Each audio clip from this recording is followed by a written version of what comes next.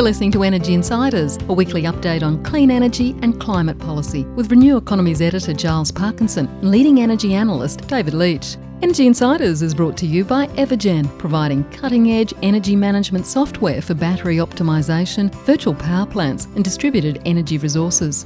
And Pylon, helping solar installers and retailers design high-resolution solar proposals in minutes.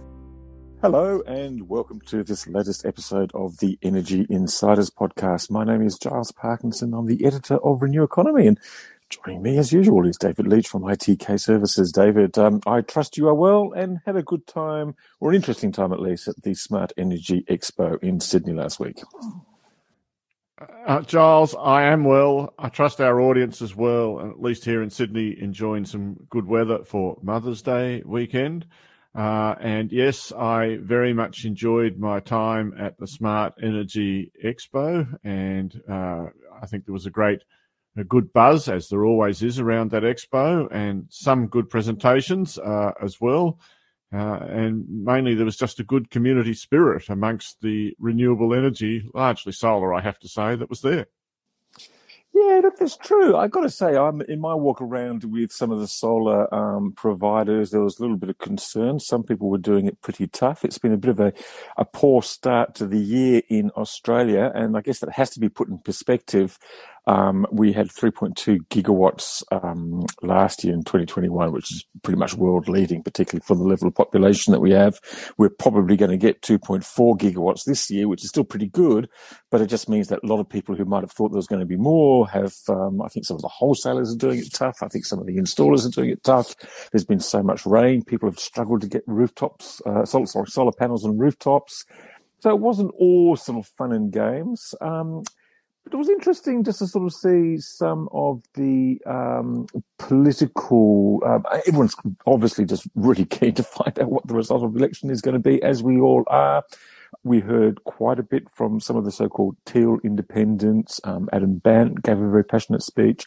Chris Bowen was there giving a speech, also there with Anthony Albanese, before getting railroaded by the political journalists and trying to get their gotcha moment, and they reckon they did, which is...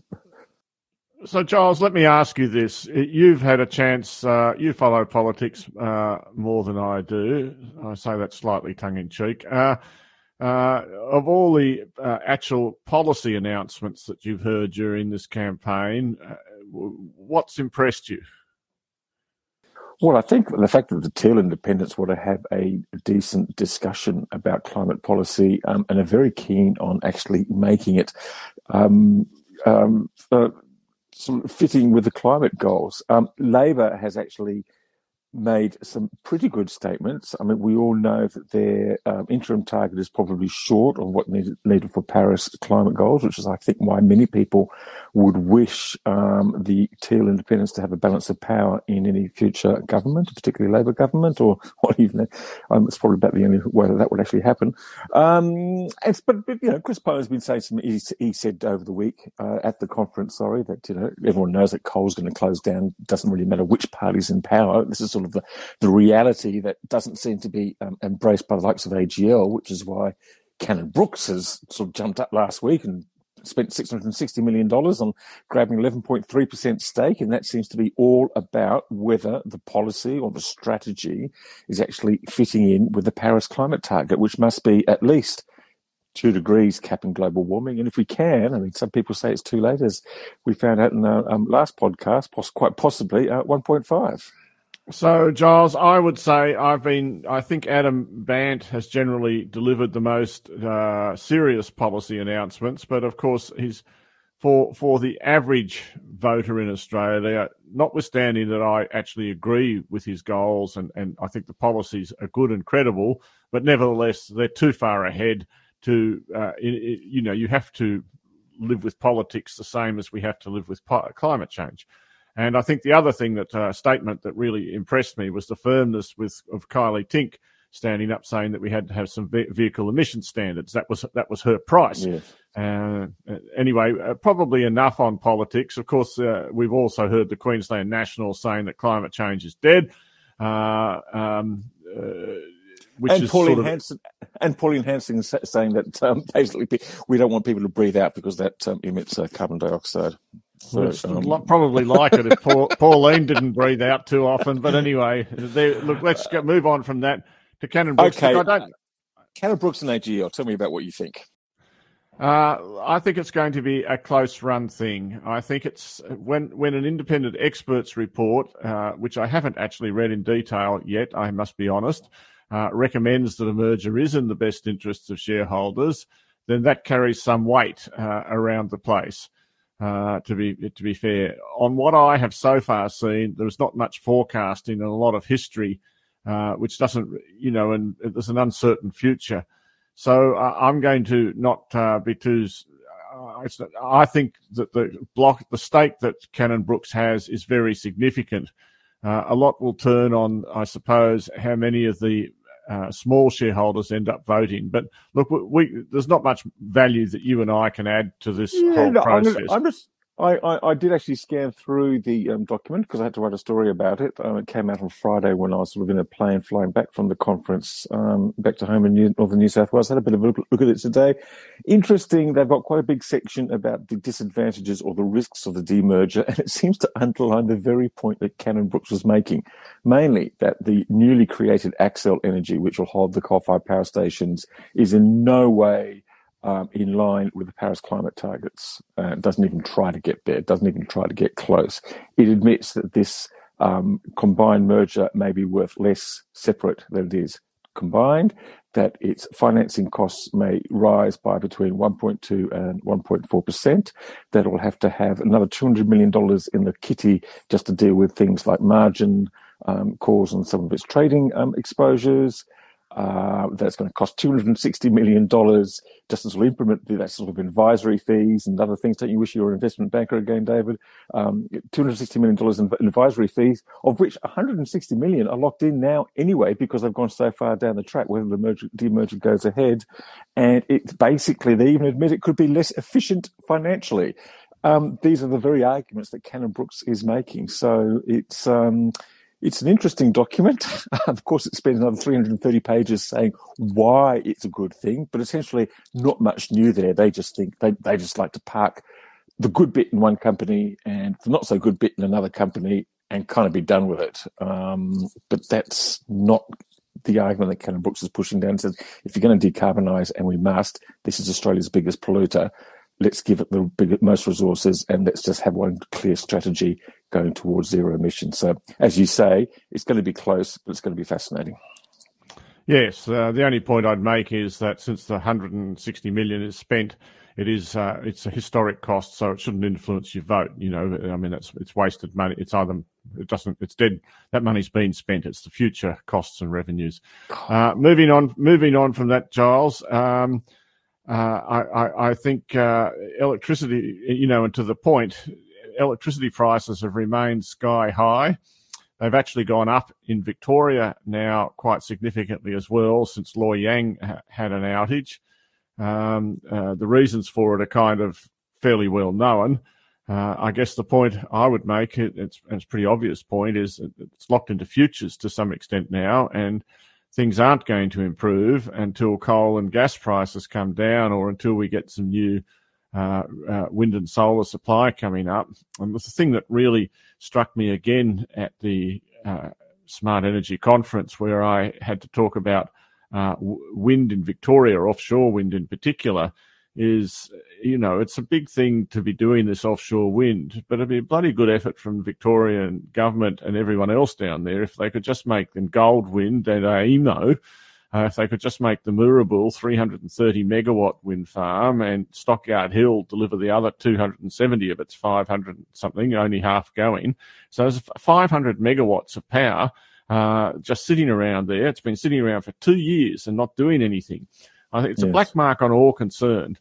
And it does make me wonder, when we look at the offshore wind in Victoria, it doesn't really solve all the social licence issues because all the transmission still needs to be built. And on the one hand, you've got endless people calling for more transmission, but no national concerted plan to get to get the social license that's required nationally to make it happen. I don't want to talk too much more, but Chris Bowen's got his infrastructure fund, which we need to look at and investigate a bit more. And of course, there's no detail about that.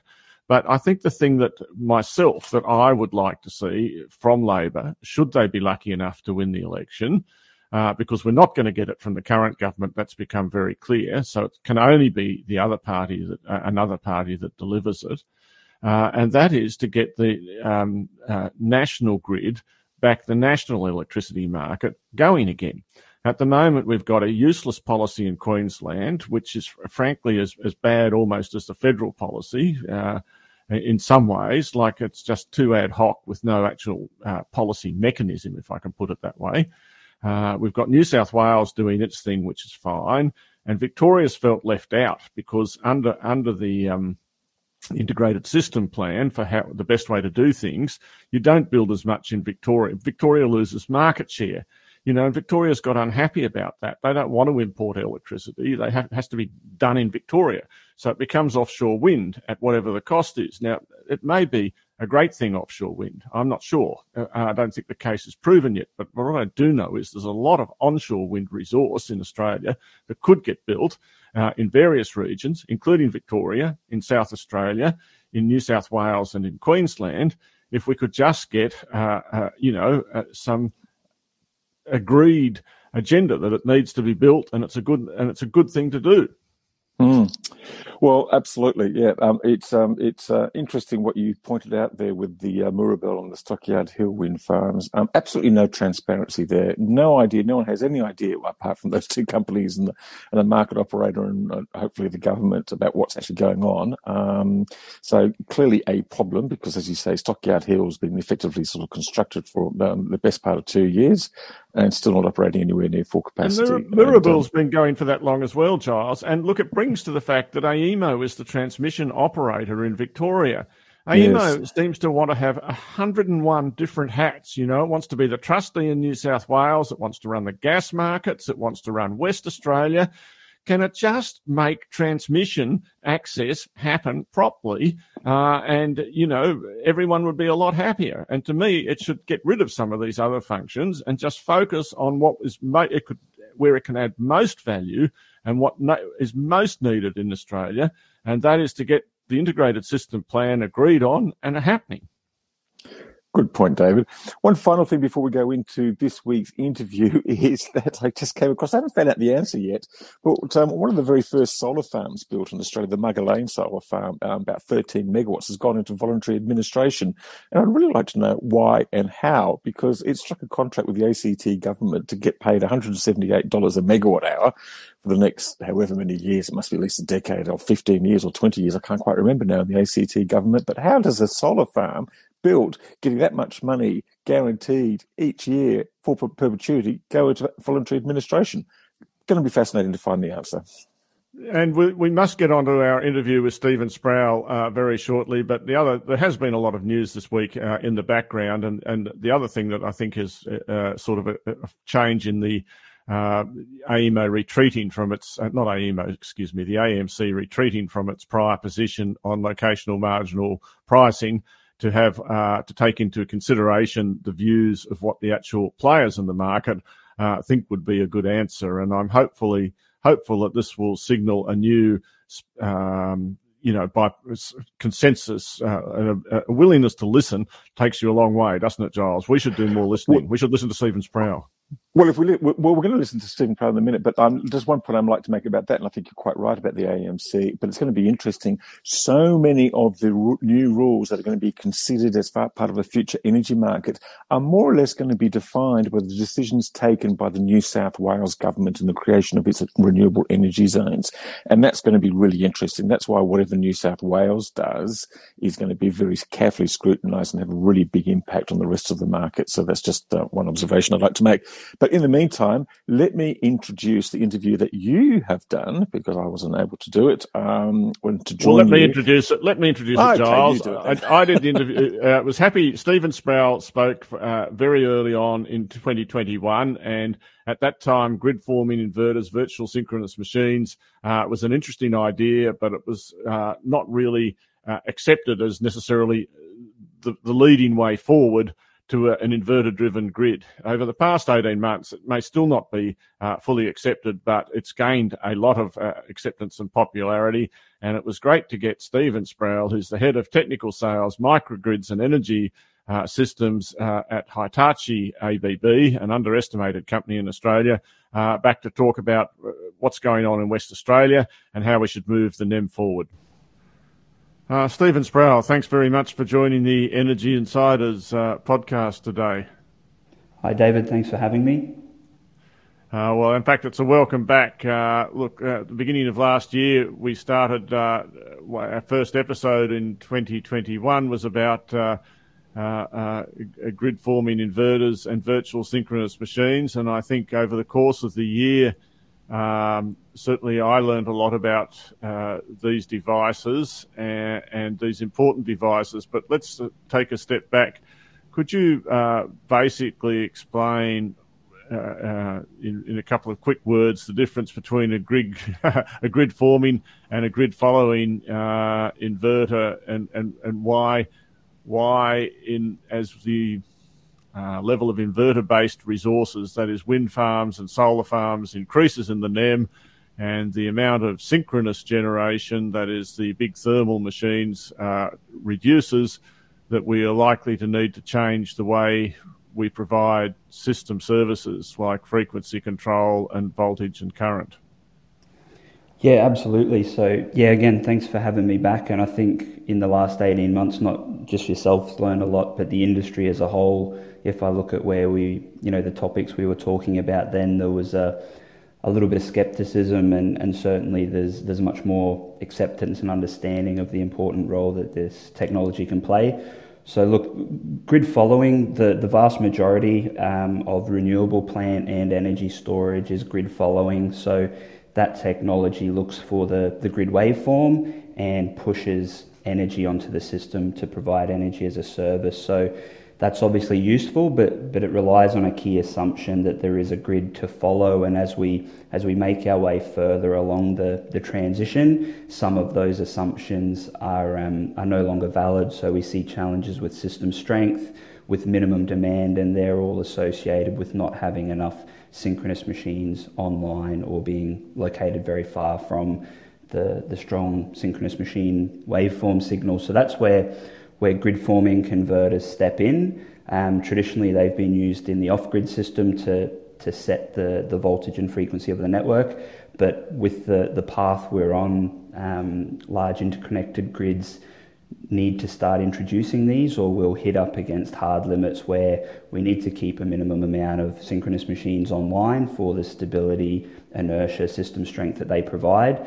So they're increasingly important if we're to continue down this path of full decarbonisation. Right, and we're going to look at that in quite a bit more detail in the time we have. I'd like to start, I guess, with where actually grid-forming inverters, it seems to me, have already made a very big impact and started to prove their worth in the West. And in West Australia, and particularly in the Northwest Shelf, in what was the off-grid, but is becoming what I call the Northwest Shelf grid, but it's probably got a better name. Could you just talk about the installations that have gone in there, and maybe how the size of them and how they're all working? Just talk about that space a little bit. Yeah, absolutely. It's an interesting contrast when we look at West Coast and East Coast. So back in 2017, we did one of the first large-scale virtual synchronous machines, and it was one of the first large-scale BESS in Australia at Newman, supplying the Roy Hill mine, and that was for Alinta. So 35 megawatt, 20-minute system there, just undergone its 5-year maintenance. So quite a lot of runtime. A lot of people, as they understand some of the challenges more, look at virtual synchronous machines and grid forming technology as a new technology, but it certainly isn't. It's more our understanding of some of the problems that's emerging and more recent. So we have that system. We're also delivering about 100 megawatts in total for both Rio Tinto and FMG. Again, these are in the Pilbara the Pilbara networks. And I think what's interesting there is the West is really implementing grid forming inverters and virtual synchronous machines because it's the most effective way to switch off gas generators or synchronous machines in that part of the network. And I think it just adds a bit more clarity that, you know, the end goal is to switch off greenhouse gas emitting generators, and the most effective technology to do that is grid forming converters. And in contrast to the East Coast, I think there's a lot more happening that can distract from that end goal. And we've obviously seen the deployment a lot less of grid forming converters in that part of the world. And so in these West Australian operations, there's often an inverter-based resource like a solar farm or a wind farm that is firmed up by perhaps a battery and also perhaps by a gas generator, but the gas generator is not running all the time. And essentially what Hitachi calls a virtual synchronous machine, or a grid forming inverter with a battery, is acting as essentially the master control device to keep it very, very simple for that network. Yeah, look, in a lot of cases, there's maybe not even renewables there. The strongest or most compelling business case and why some of these systems went in ahead of other grid-connected systems is it's about replicating a synchronous machine in these in all power systems. But again, this is a good example. You need to run more generation than you're actually consuming in what you call operating. So, Stephen, the reason why we're seeing this influx of systems in the West and the role that grid forming inverters, virtual synchronous machines, as Hitachi calls them, is basically to act as the master controller in mining systems where I guess there's often a wind and or solar resource and typically a gas generator, maybe with the battery as backup. And as I say, the virtual synchronous machine, the grid forming inverter, acts as the sort of master controller. Is that the way to think about it? Yeah, so look, the business case for all of the systems in Western Australia, quite a compelling business case, and one of the reasons these kicked off, I guess, ahead of some of the grid-connected systems is with all power systems, you need to operate more generation than you've got demand, and that's what you call operating reserve or spinning reserve. And the reason for that is if you have an issue, a generator trips off, you want to make sure you've got enough generation online to meet the load. So in some cases, there's no renewables connected yet, but it's about replacing a synchronous machine, not having it run 365 days a year just in case. It allows that to switch off. The fossil fuel that displaces pays the business case, but it also lays a strong foundation to connect renewables later, so you don't have issues like system strength and lack of inertia emerging in the future, like we see on the East Coast, connecting renewables first and then finding the problems. It lays that foundation to then build out the renewables. So again, quite a contrast to what happens on the East Coast. And the next thing, as we start to think about introducing these systems into the NEM, I guess, first of all, the task was to prove that a virtual synchronous machine, a grid-forming inverter, let's call them virtual synchronous machines, could actually interact with the NEM and not cause any problems and add some value. And I think the Dalrymple Bay system in South Australia showed that, where it was able to connect and disconnect from the grid and provide system services in that part of South Australia, including to a 30 megawatt wind farm, I believe.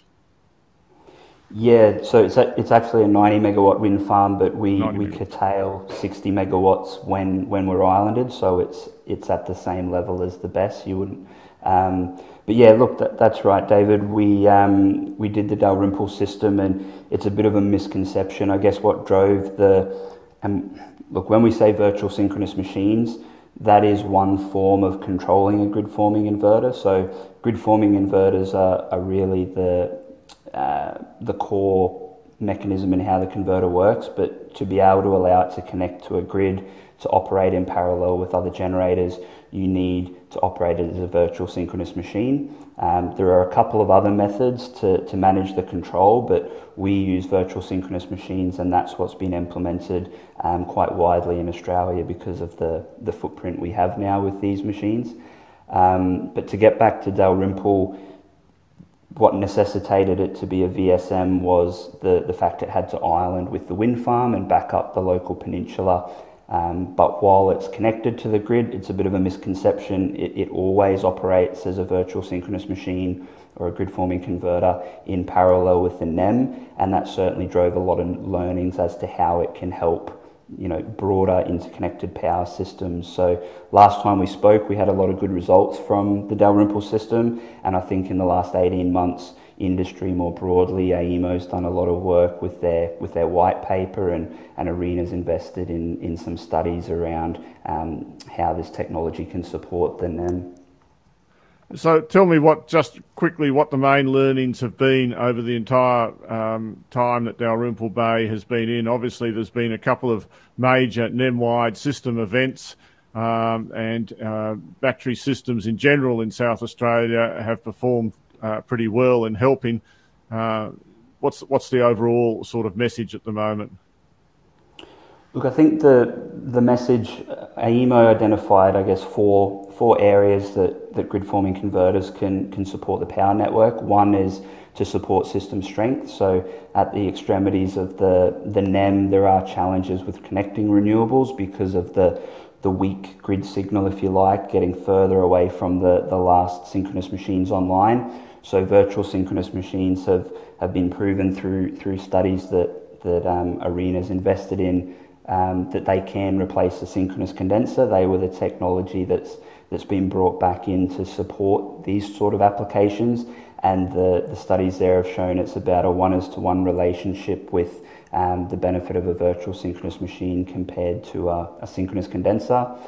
The other one is then allowing us to reduce the minimum operating demand limits. Again, that will be a hard limit that will just cause more and more renewables to be curtailed unless we can bring that down. And ESCRIs help support that, but really we need to demonstrate that at scale, and that's the next, funding round that ARENA are investing in at the moment, which is critical. I think when we look at, if it takes 2 years to register and connect one of these systems, we're very quickly running out of time when we look at some of the announcements in coal-fired power station closures. So that's another area.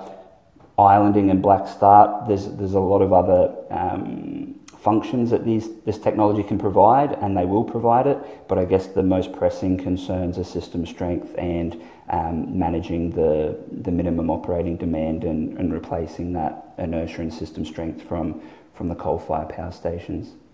Now, Stephen, if we could get into a couple of more real-worldy, even than Dalrymple Bay, more important examples, and I want to come back to Victoria and Western Victoria, which has obviously been a complete disaster area for everyone involved. I think it's a huge black mark on AEMO, frankly, that it's been ever allowed to get to this, but I'm not asking for your comment about that.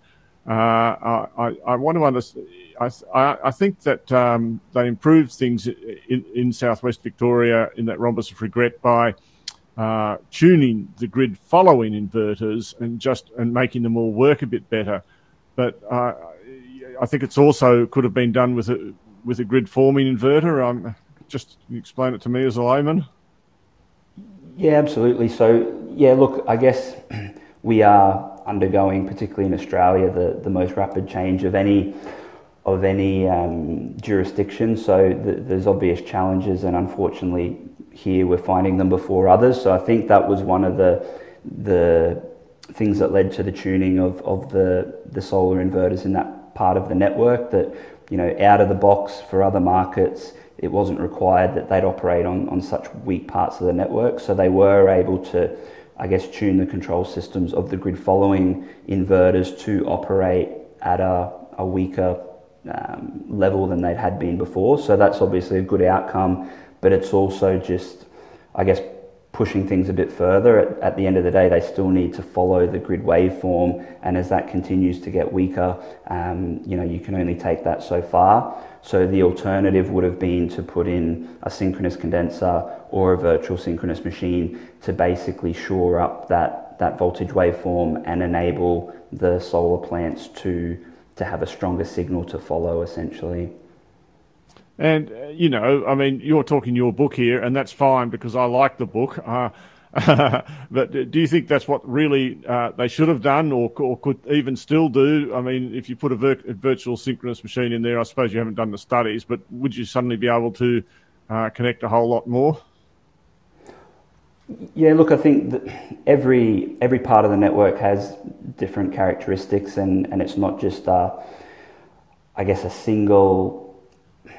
It's quite hard to compare. I guess what we do know is that, this time, 18 months ago when we spoke, there was some lack of clarity on how many virtual synchronous machines you'd need to get equivalent performance to a synchronous condenser, and there's been work done to show that it's close to 1:1, if not the virtual synchronous machine can do a little bit more.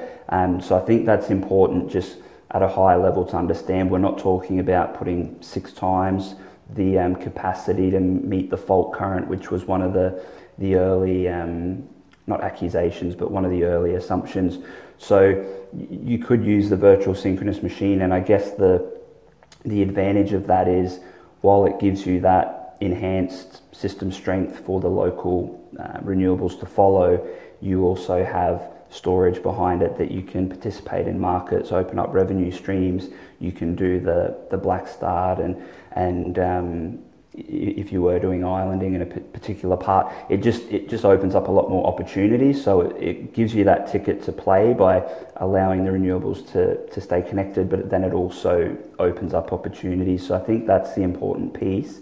But I also think, if we can tune the grid following to do, perform better in weaker parts of the network, that's obviously going to help progress the industry as well to get to the targets we need to get to.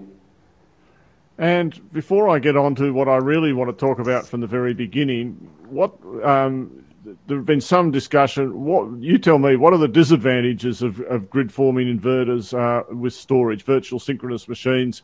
I mean, we've got a cost issue, obviously, but they don't necessarily provide as much system strength as, there's this debate about fault current versus synchronous condensers.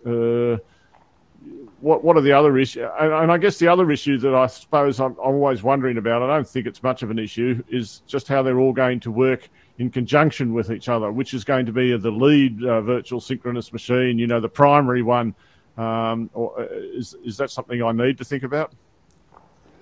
Yeah, look, they're all good questions. I mean, to answer the first one, there's actually not a cost difference between grid following and grid forming from a hardware perspective. So I guess the implementation and R&D is being covered, and the hardware is the same. I guess what's really the cost difference is there's been much more grid following BESS systems connected to the NEM. So you are biting off, a little bit more risk in terms of going through your grid connection process with a grid forming BESS. And at the moment, there's no incentive, the extra services you can provide can't be monetized. So if you're looking at, I've got a BESS project, I make money in FCAS and arbitrage, you wouldn't take a technology that hasn't been delivered as much because you're just biting off more risk. Obviously, we need that to change because they deliver value services, and thankfully ARENA's stepped in to help incentivize some delivery of these systems because they understand the value. So not really a cost differential on hardware, but we need a few more of these connected because the grid connection is the biggest risk to these projects, and you want to make sure that you get through. When we then look at how they operate together, the virtual synchronous machine implementation, it replicates how a synchronous machine works. So it's really the grid, they all collaborate to forming the grid equally, and they respond the same as a synchronous machine would. So if the frequency drops a little bit, all the machines will respond to that with inertia initially, and then the governor. So they really use the grid waveform that they are all contributing to generate as I guess, the mechanism that keeps them all in sync, so they all, move up and down together. And that's an important aspect of the virtual synchronous machine, that you've got the ability to have that control, and that everything works in concert, and there's not fighting or one lead machine trying to rule the roost and cause issues for the others. Let me ask then about, generally speaking, as the NEM moves towards a fully inverter-based system, my first question is, do you think we can run the whole NEM using virtual synchronous machines? Yeah, so I certainly do from a technical perspective. I think the ultimate solution will be a mix of technologies. I think synchronous condensers, there's been a number of those, I think 4 in South Australia installed, and again that's helped to bring down the amount of gas generation that's needed to be kept on for security. But I was just actually at a webinar that the University of Queensland put on, and they did some modelling in California, and that went right through to proving that they're operating 100% inverter-based resources, with grid forming making up about 12 to 20% of that. So I think we've seen it. I mean, the Dalrymple system, for example, when it islands, there's no synchronous machines online. All the energy comes from the wind farm and the rooftop solar, and then the virtual synchronous machine is essentially just setting the grid and allowing all the energy to come from those renewables. So technically it's possible. I think the Pilbara network's an interesting one, because microgrids are typically quite geographically concentrated. So as we do this technology across a broader network, we can start to understand the interactions and how they all play together. But I don't see any reason why we can't get to 100% inverter-based generation from a technical perspective. Yeah, that's right. And when you talk about the 12 to 20%, I mean, you've got the inverter, but I understand that the active power is provided by the storage. So it means that a certain number in megawatts of the inverter-based resource that exists across the whole grid has to, one, be defined as a grid forming mode, but also have some storage attached with it to provide the active power injection. Am I sort of on the right track? Yeah, that's right. I think you need, like, it was interesting at the conference we were at the last couple of days, there was discussions about short duration and long duration storage, and the way I see it is, the physics of a power system, you need a small amount of real power behind the virtual synchronous machine to operate stably in real time. In terms of longer duration, I mean, you can overbuild your renewables, you can store it. So there's probably an optimization there as to what the best approach is, but you certainly need a small amount of real power to provide these services. Again, a lot of the systems in Western Australia, they're 20 minutes, and that's defined by how long it takes to start up and synchronize another generator. On the NEM, systems are typically an hour or two long, but from a physics perspective and what we're talking about here, it only needs a few minutes, and then the rest of it is really defined by, the revenue streams or markets you want to participate in. Yeah, and in fact, if the storage has actually been provided by batteries anyway, it might be time measured in microseconds as far as that goes. So, I mean, it's always the question of what you're designing your battery for, but that's a completely separate topic. Now, the other thing I wanted to ask about, Stephen, having established the validity, the conceptually of a 100% inverter-based resource that is 100% renewable, essentially, I just wanted to ask about network topology, because I've always been fascinated by this idea that you could actually build things up from the community outwards. You could have the household as the basic unit of production with its rooftop solar, and then you can go up to the community and the office buildings in the area, minimising the use of the wires and the poles. And then for your industrial loads and other times when it's raining or whatever, you can draw on the broader grid. And it seems to me that if you had like grid forming inverters at all these little nodes, almost like computers in a computer network, that you could have, in the end, a far more resilient and different grid to the way things are done today. Of course, it would require massively different regulatory and economic models, but in me just throwing that out there as a sort of thing while we're having a beer, what would you say? Yeah, look, I think that, I wouldn't make too many predictions. I think we can see the pace of change, and anything you predict today could be wrong in a few years. But I think what it does show, and I always go back to it, one thing that's not going to change, the laws of physics won't change in 2030 or 2040. So having this technology will be important to support the grid, but it does unlock those sort of opportunities. I think we're no longer encumbered by having large-scale centralised power, coal-fired power stations. We could have, smaller-scale distributed virtual synchronous machines at zone substations down at the neighbourhood level. And then there is additional work in terms of, at the moment for the NEM, AEMO orchestrate, what generation comes on based on load forecasts and does all the balancing. And then at a microgrid level, you have controllers to make sure that, in equals out in terms of generation and load. But provided you bring that in, there's no reason you can't, like Dalrymple does during times of an outage, it disconnects. It can run indefinitely unless there's a really adverse wind resource situation, and then it will resynchronize when the grid's back. So I think, we just commissioned a system in WA at Kalbarri, which end of a long line, virtual synchronous machine, the line goes down, it just seamlessly backs up the town, they don't even notice.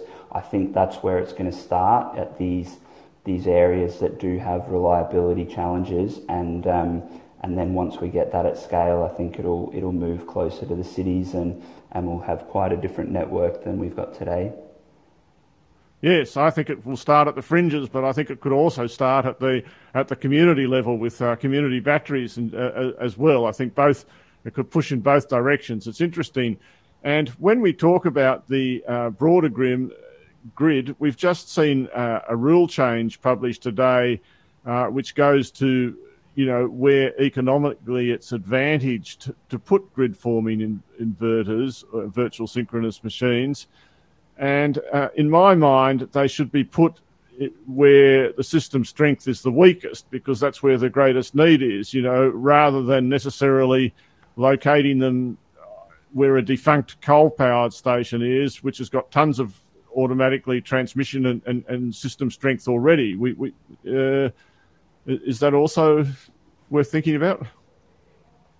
Yeah, you cut out a little bit there, but I think I've got the gist of it. Certainly, from a system strength perspective, system strength is locational, so you do get the benefit if you put in the virtual synchronous machines in these areas. You enhance the system strength that if renewable plant want to connect in the area, that's supported it. But I guess there's other aspects that if there's existing infrastructure to utilise to connect a virtual synchronous machine in other places, again, it'd go back to what the targeted application was. If it was about enhancing system strength in the fringes of the grid, or if it's about managing minimum demand. If you can try and do both, great. But I guess there's a few factors to work through to find the optimal location. Yeah, so if I think about New South Wales at the moment, we're putting in place these renewable energy zones, and maybe Queensland will eventually do one of them. But if you were looking at the Orana zone, there's been some talk about having a system integrity type of thing. Have you had a chance to have a think about that at all? No, look, I'm not across that particular issue, so yeah, wouldn't want to misspeak on that. Yeah. And so generally speaking, are we building enough of these machines within the NEM, in your opinion, or do we need to actually accelerate like everything else? And if we talk about acceleration, what's the availability of skilled labour like to actually and assets to actually get these machines installed? Can we do them, or are you running into the same sort of supply chain issues that everyone else is? Yeah, look, it's a good question. I kind of reflected when we spoke 18 months ago, I guess it was the technology that was in question, and has it proven itself in X, Y, and Z application? And I feel like now, especially looking at the 4 applications in the AEMO white paper, they've all been demonstrated by projects we've undertaken, and it's more about acceleration, because we see, it's not just in the reports, we're seeing it in the media. Coal-fired power stations are closing. If it takes 2 years to connect and register, 2025 is here before we know it.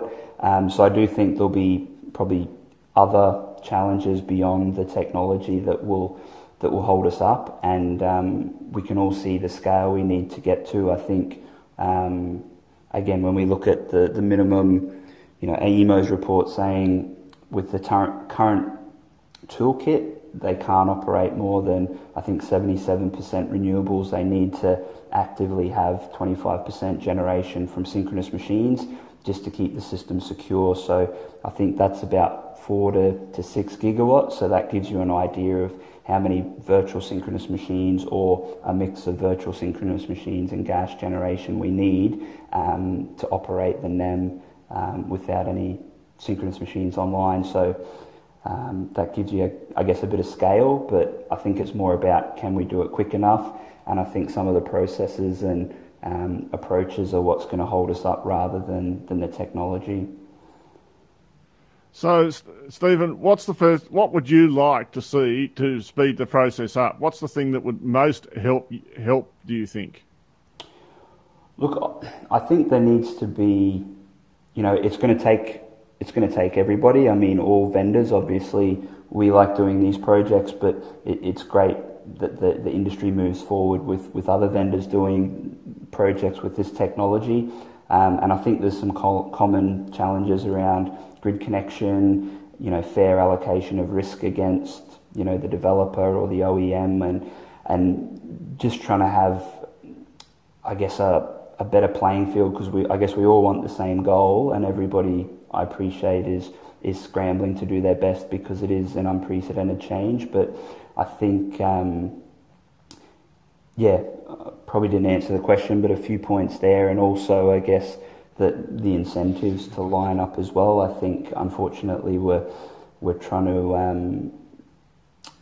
to deliver with some of the rules and the markets and the mechanisms that are, for legacy operation that obviously are being enhanced and adapted, but it's just incredible how fast things are moving that it's very hard to keep up. Yeah, I get that. But so what I think you're telling me is that you really want some rules and some revenue models that favour the introduction of these systems. You reckon more or less that we're past the point of needing to do arena stuff to prove it up. You'd like to have, I don't know, a virtual inertia or an inertia market, or as well as a fast frequency market and a system strength market. All available, revenue services all available to you.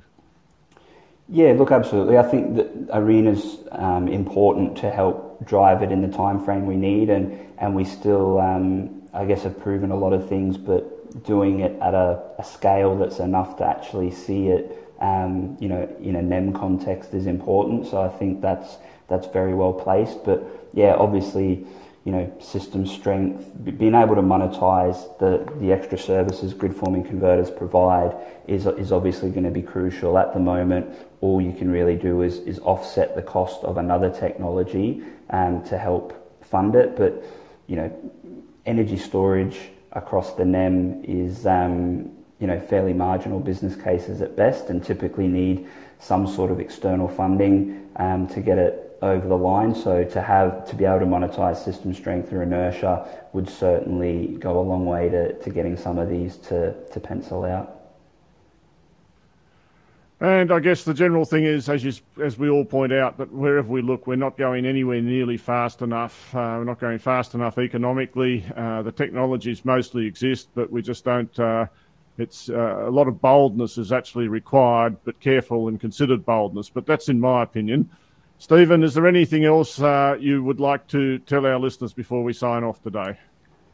No, look, I just again appreciate the opportunity to have another chat with you, David. I think from where we were 18 months ago, it encourages me how fast I guess the understanding has moved. So it gives me reassurance that we're on the right track. But I also think that we now just need to get on with it, because there's not too many aspects that haven't been, proven or undertaken. So I'm hoping if we talk in another 18 months, we can see the same sort of progress. And I take it the business inquiry level's not too bad? Yeah, look, certainly for virtual synchronous machines and grid forming, it's nothing new to us. We've delivered a number of these systems and they are complex. So, we're doing our best to participate, but I think, there's other challenges in the world at the moment that are probably a bigger issue to overcome, but hopefully that'll normalise and we'll see where we are in 18 months. And Stephen, do you see any other grids around the world that are in advance of West Australia or Australia in terms of moving this way, or is Australia pretty much a world leader here? Oh, no, Australia's definitely a world leader in this space, which is a good and bad thing depending on what part of the value chain you're in, but it's certainly an exciting place to work. There is some pockets, Ireland, the Panhandle in Texas, there are some grids that exhibit similar characteristics, but Australia is quite unique with its, vast grid that's spread over, many load centres from the north of Queensland down to South Australia, and the uptake of renewables, system strength, I don't think was a term anybody really knew about several years ago, and Australia's gone a long way to demonstrating what that is, and now we're trying to find the solutions to resolve it. Thanks very much, Stephen, and I'm sure Hitachi ABB will be right up there at the forefront. Thanks for talking to Energy Insiders today. Cheers. Thanks, David. That was Stephen Sprout from Hitachi Energy. David, great interview. Really interesting stuff. It sounds to me like we're going to hear more from the sort of remote grid and the WA grids than we are from the main grid, I think, on the development of the grid forming inverters, because some of the main grid developments have been a little bit slow. Well, I think one of the underlying themes Stephen was getting to is the urgency, right? These coal generators are shutting down fast, right? And so we've got to agree on how we're going to provide system services in their absence. And we need that agreement reasonably soon as well. And so we need to start investing in these things. Look, it's a long podcast, Giles, and there'll be room to talk about it some more. But I'm certainly grateful we've got people with Stephen's skills and others in the industry with their skills, because we have got a skills shortage on at the moment, because we don't invest enough in university courses and training. That's another bugbear that I could get onto. But should we just thank our sponsors, Giles, and let our viewers get back to the rest of their lives? Let's just do exactly that. So thank you very much to Pylon and Evergen for your ongoing and continuing support. Thanks, David, for doing that great interview with Stephen Sprout. Thanks, Stephen Sprout, for joining us. Thanks, everyone out there for listening. Great to catch up with many of you at the Smart Energy Expo last week, and some more conferences to come over the coming weeks and months. So bye for now.